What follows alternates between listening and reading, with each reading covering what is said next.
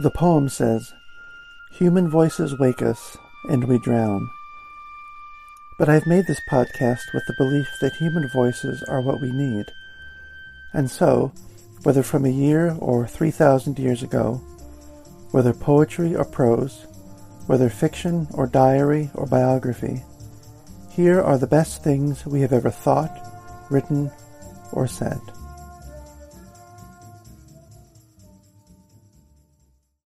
When you need mealtime inspiration, it's worth shopping Kroger, where you'll find over 30,000 mouth-watering choices that excite your inner foodie. And no matter what tasty choice you make, you'll enjoy our everyday low prices, plus extra ways to save, like digital coupons worth over $600 each week. You can also save up to $1 off per gallon at the pump with fuel points. More savings and more inspiring flavors make shopping Kroger worth it every time. Kroger, fresh for everyone. Fuel restrictions apply. More than 10 years ago now, my wife and I lived in Brooklyn, and we commuted every morning to Midtown Manhattan to our jobs. I can remember one night, must have been a weekend, that we actually took the effort to take the subway up to the Metropolitan Museum of Art, and we stayed there for a while. And then just as it was closing, we were going home, and it was late at night. We were walking to the subway, and we were passing the apartments and the buildings where people lived who were lucky enough to live within walking distance of the Metropolitan Museum of Art. And I can remember thinking at the time that how lucky those people are to be able to live that close to the Metropolitan Museum of Art. But also, I thought, well, if I had been that lucky to live so close to this museum, I wouldn't be the person that I am today. I wouldn't have the same interests. I wouldn't be looking into poetry or art or writing or history or religion in quite the same way. And while on the one hand that's true, I wouldn't have been looking at those things in quite the same way just because of what my circumstances would have been, what my opportunities, they would have been different. But what I really meant walking home that day was that the larger story behind that was that when my wife and I planned to move to New York City, it sounded very romantic. We would be living in Brooklyn. We would be working in New York City. It sounded incredible, the idea of it. But because of the temperament that we have, and because of the kinds of jobs that we had, and just because of the people that we weren't really made for it. It wasn't really the place for us, and I sort of regret ever living there. It just wasn't the right place for us to be. And so that what I really meant as I was walking home that night, exhausted from another week of work and exhausted by the subway that took us to the museum and not really looking forward to the long subway home, the idea that I had, however mistaken and misconceived, was that people who are rich enough to live so close to the Metropolitan Museum of Art can't possibly appreciate it as much as I do, because for me to come here, it's a struggle. For me to live here is a struggle. And it means that much more to me because it is a struggle. And someone who doesn't have that struggle, or someone who has a completely different struggle, but who has basically all of their money taken care of for them, this museum can't possibly mean as much to them as it does to me. Art or religion or history can't possibly mean as much to them as it does to me. And I think behind that, too, was just the idea they can't possibly be as intelligent as I am. And of course, that's all ridiculous. And what I wanted to do tonight is a sort of sequel to an episode I did last year called Jealousy. This would be Jealousy Part 2. Because all of this came up after the essayist and novelist Joan Didion died. And I was really struck by this notion of jealousy, this idea that I had walking home from a museum in Manhattan more than 10 years ago, because I realized, as I was reading the obituaries of Joan Didion, that I don't remember exactly where she and her husband lived in Manhattan, but they did live in Manhattan. And she was living proof against that strange bias, that strange but understandable prejudice that I had, that no one who is rich enough to live in this place could possibly, etc., etc. Because Didion was an extremely humane person, and she was well off by anybody's standards in America, I would say. But she was also an astonishing writer, an astonishing observer, and she got it just about as well as anybody. And I used, once I realized that, I used her death in the obituaries and what I was able to learn about her as a way of reflecting on the kind of jealousy that I'm talking about. I ended up listening to an audiobook of hers, A Year of Magical Thinking, The Year of Magical Thinking, that she wrote after her husband died. And it was about the first year of mourning, of living without him. And I was struck very much by another version of that jealousy. And that was this, that she is able to write about her husband's life and her life with him with such detail, and also just detail, just careful and loving detail. But at the same time, it is an immensely infuriating book because, and I will not use my own words here, this is from a review of it at the time. It says that in that book, as she is thinking about her life with her husband and her daughter, who was also near death at the time, this comes from a review of Didion's book. The reviewer says, "She can't help pointing out that she is the chairman of her co-op board. She can't help but name the store in Beverly Hills where she bought a robe, or that her agent gets busy on the phone with the chief obituary writer for the New York Times within hours of her husband's death. She can't help mentioning that she and her husband dined at chic places like Morton's in the Bistro, where they were given the coveted corner table when they were in Los Angeles.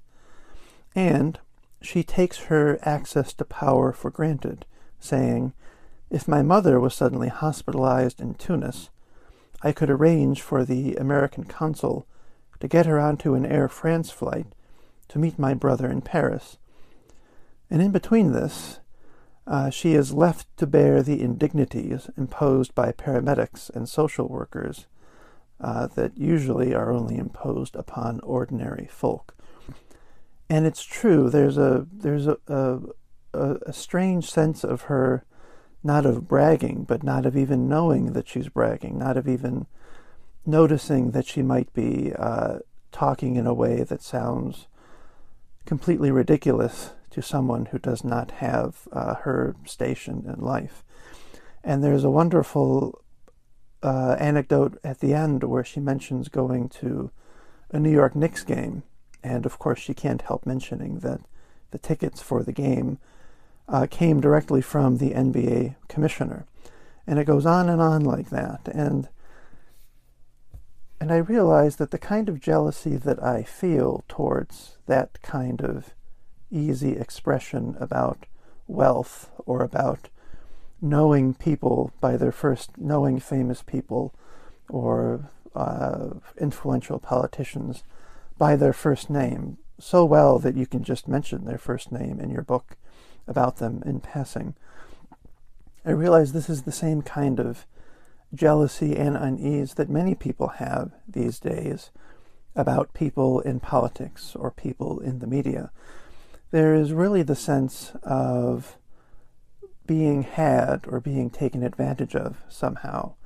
And when you read a book, or in my case, if you listen to a book, like Joan Didion's Year of Magical Thinking, the impression that I came away with not only was that she was a great writer and that she and her husband were a wonderful couple and were obviously in love until the entire time they were married, it was also the sense of why is, even if he was a saint, why is this guy, why is Joan Didion's husband the one who gets this magnificent book written about him?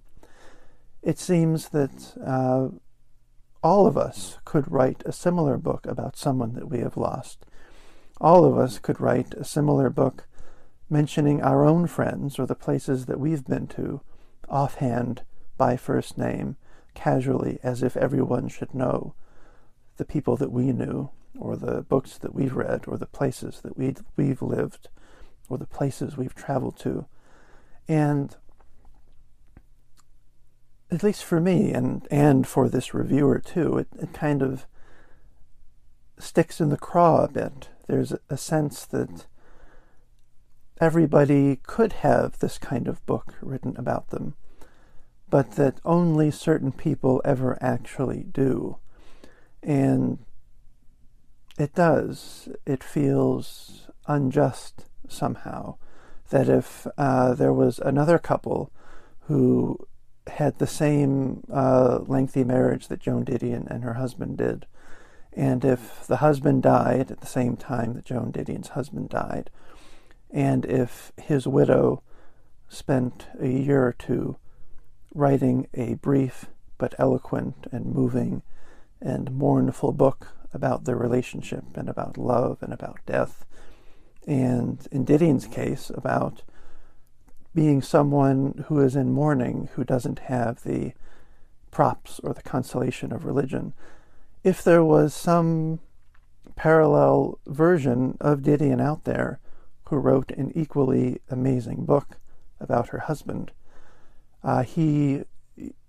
she would have a very hard time, I'm sure, getting that book published, getting the memories of her love and her husband into print and in front of people.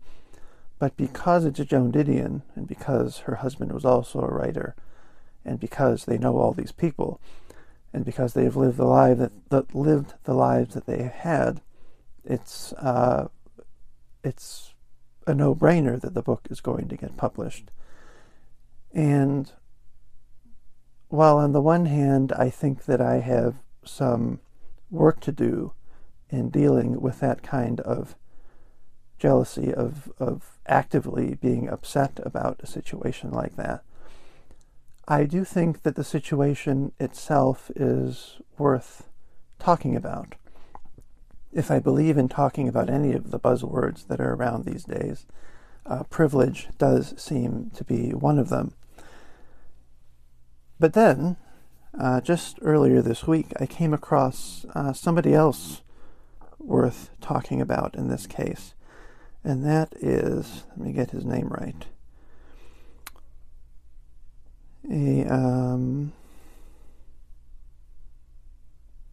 let's see, where is he? Just had it here.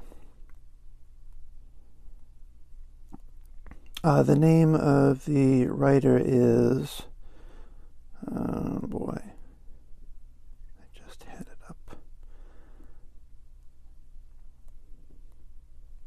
Let me see, let me go back up here. Isidore Isou, who lived from 1925 to 2007.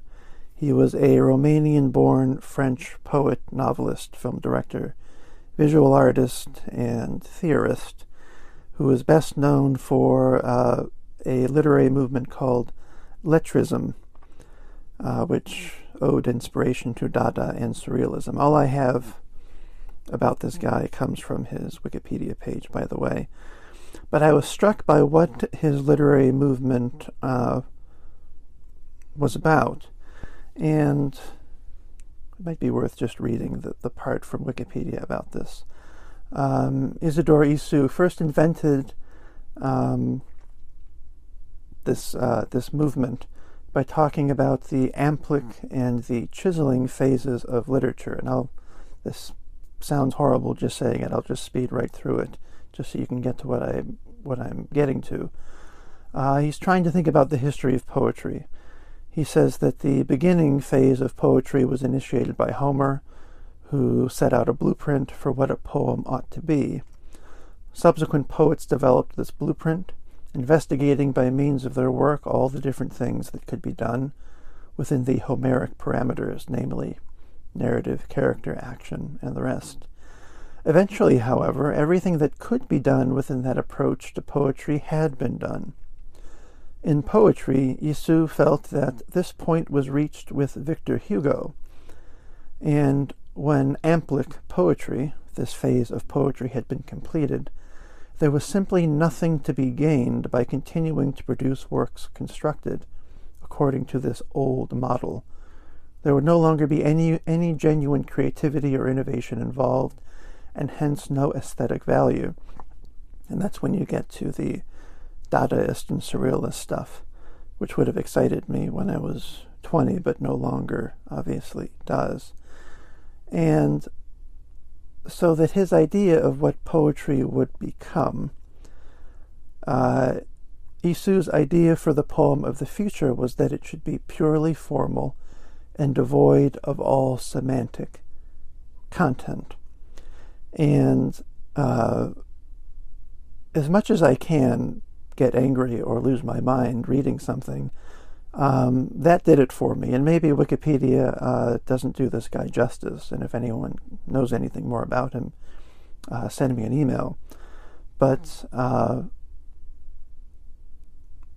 the idea that this is the kind of philosophy or art theory or poetry theory that gets attention these days, or that gets a long entry in Wikipedia, is infuriating to me, and it makes me, as this post is called, it makes me jealous, because it is everything that you have come to imagine from the depths of modernism and postmodernism, that everything that came before is garbage.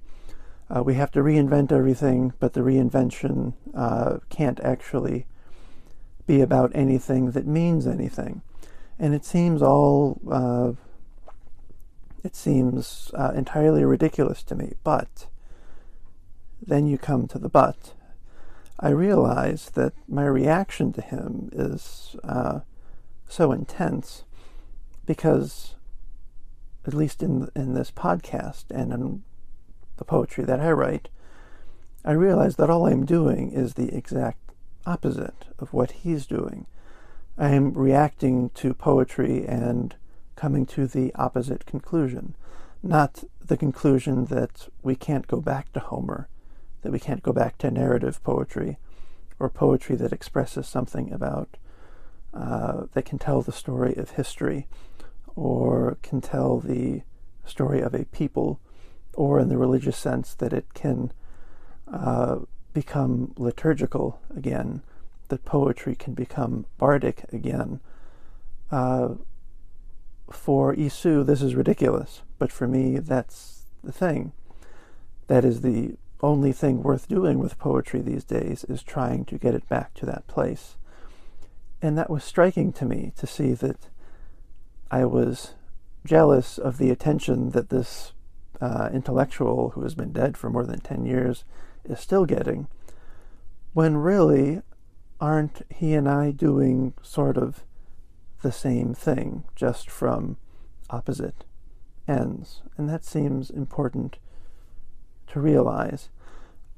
I realize more and more these days that if I have an adverse reaction to an idea or to a person that feels particularly intense, what I need to do before expressing that is sort of pull back and see if what I'm actually doing is not reacting or criticizing something that is actually within myself, not in the other person.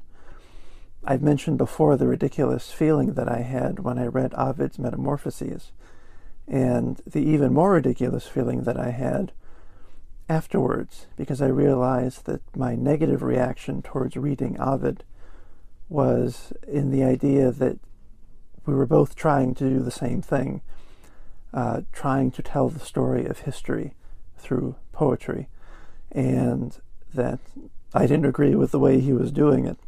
If you can feel jealous of Ovid or of Homer in that kind of way. And so it seemed worth realizing that. And I was interviewed recently by the Jewish Literary Journal, and what I came out with in saying at one point was that it's not enough to write poetry. It's not enough to understand the history of poetry or to be able to enjoy it on a technical as well as an emotional level. And I said to the interviewer that I wonder if there's an MFA class that you take after the technical part is done, after you have read a bunch of poetry and written a bunch of poetry. You've had other students, other classmates, other teachers comment on your stuff. There should be a class after that, not about how to write poetry, but how to live as a poet, how to best live as a creative person. And I don't mean to say not get caught up in these kinds of jealousies, but how to live with them when they do come up, how to live with them fruitfully. Because the third thing that happened, we're going from Joan Didion to a Hungarian Dadaist, or Romanian Dadaist surrealist from the 50s. We're going from there to the son of the actor Tom Hanks, and I want to get his name right. Of course, it doesn't mention Chet. His name is Chet Hanks. I saw a headline on CNN just 2 days ago. Actually, I think it was just yesterday. Yes, yesterday was only Friday after all. And it mentioned that Chet Hanks had just started a YouTube channel, and where he is reflecting on being the son of a famous actor. And all it had on CNN was a screenshot from the talk. And it's a guy without a shirt on, covered in tattoos, and behind him is what looks like a very spacious home or apartment on the beach in California.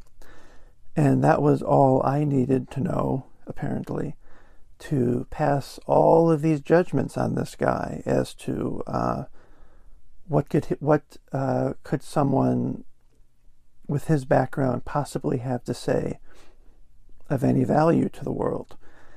And of course, if you go and listen to what he said, it's about 12 or 13 minutes. He says, he mentions being the victim of all the different points of jealousy that I've brought up here, and the ones that I saw just by seeing a screen grab from CNN. The assumption that someone who was born rich and who only went to private schools can't possibly understand the lives of other people. The assumption that someone in that position can't possibly say anything that could help humanity or help other people, or just what it was like being someone like that in high school, where high school is bad enough, and to suddenly be a rich actor's son, where everyone assumes that you're just going to be an asshole and a brat and a shithead. It would be an almost impossible way to try and prove people wrong. And then, towards the very end of it, he says something that also hit home, because not only was what he was saying the reaction that I needed to hear to my memory of walking home from the Metropolitan Museum of Art. Not only can people who have a lot of money and were born into it, not only can they contribute things, but he also says right at the end something like, I do all of these things off the cuff. I don't want to have them scripted. I want to just prepare my mind to come out and say these things. And that struck me because that's basically how I approach these episodes. At least the autobiographical ones where I'm not reading something. I have an idea in mind. I might have some notes, but I don't want it to be something that is scripted and prepared. I want to see where my mind goes, and that has been the most fruitful way of doing these things. And putting these three people together, Joan Didion and our Romanian friend and the son of Tom Hanks, I come back to the same point that I had. On the one hand, it is true that by being the son of Tom Hanks, or of having whatever position handed to him that he has, that he automatically, Chet Hanks automatically has a door open for him that I never will. There is a sense that, let me see if I can find it here. Here we go.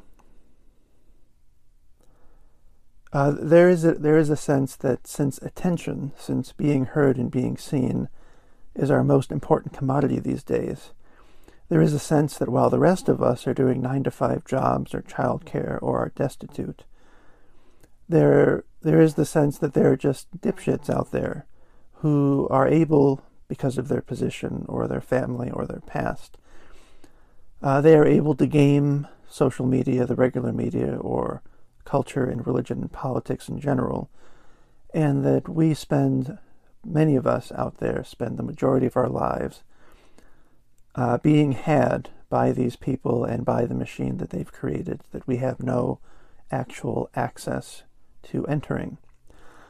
On the other hand, there has to be another way of dealing with that, because that can't be the only story. When you assume that that is the only story, you have, at least to my mind, what happens when Trump was elected, where you have an entire working class of the most affluent country in the world and that the world has ever seen, believing that everyone except this buffoon is against them, when that is actually far from the truth. There has to be a way of dealing, as I said in my episode on fame, of dealing with the actual privilege of certain people who have gotten to positions that have nothing to do with their own abilities, and the mere chance of so much of this. There has to be a way of dealing with that humanely. And since most of us will never have our opinions heard anywhere on this ever, I don't think, at least as far as my current listenership goes, that more than 100 or maybe 200 people will ever even hear this. And out of them, how many of them are still listening at minute 28? There has to be a way for people who will never be heard, or will hardly ever be heard, from dealing with this situation. And as my conclusion was in my episode on fame, part of that has simply been to not be online nearly as much as I was, not to even read book reviews nearly as much as I have, not to feed into whatever the literary or filmmaker or whatever it is, gossip that is going around about book deals, movie deals, advances, and all of that stuff. Because it doesn't do anything for the soul. And I suppose the best thing that I can do when I turn this off is to just go back to doing the actual writing that I believe I was put here to do. And so all of this comes from a memory of walking home late one night from a museum and wanting to put up my defenses and assuming that whole swaths of people couldn't possibly get it the way I do, because my 9-to-5 job has to have some kind of meaning coming out of that misery. And this all sort of came out of realizing, well, that is also a pile of garbage as well, and that I need to do better, and that artists and creative people would do well to not only reflect on how they get their writing done, but, as I've said, how they take out the garbage, how they do day-to-day things. And if anyone out there has any anecdotes in their own lives or from the lives of people they've read about or heard about how other people handle all of this, do send me an email, and I will leave it here for now at a good half hour. Have a good night.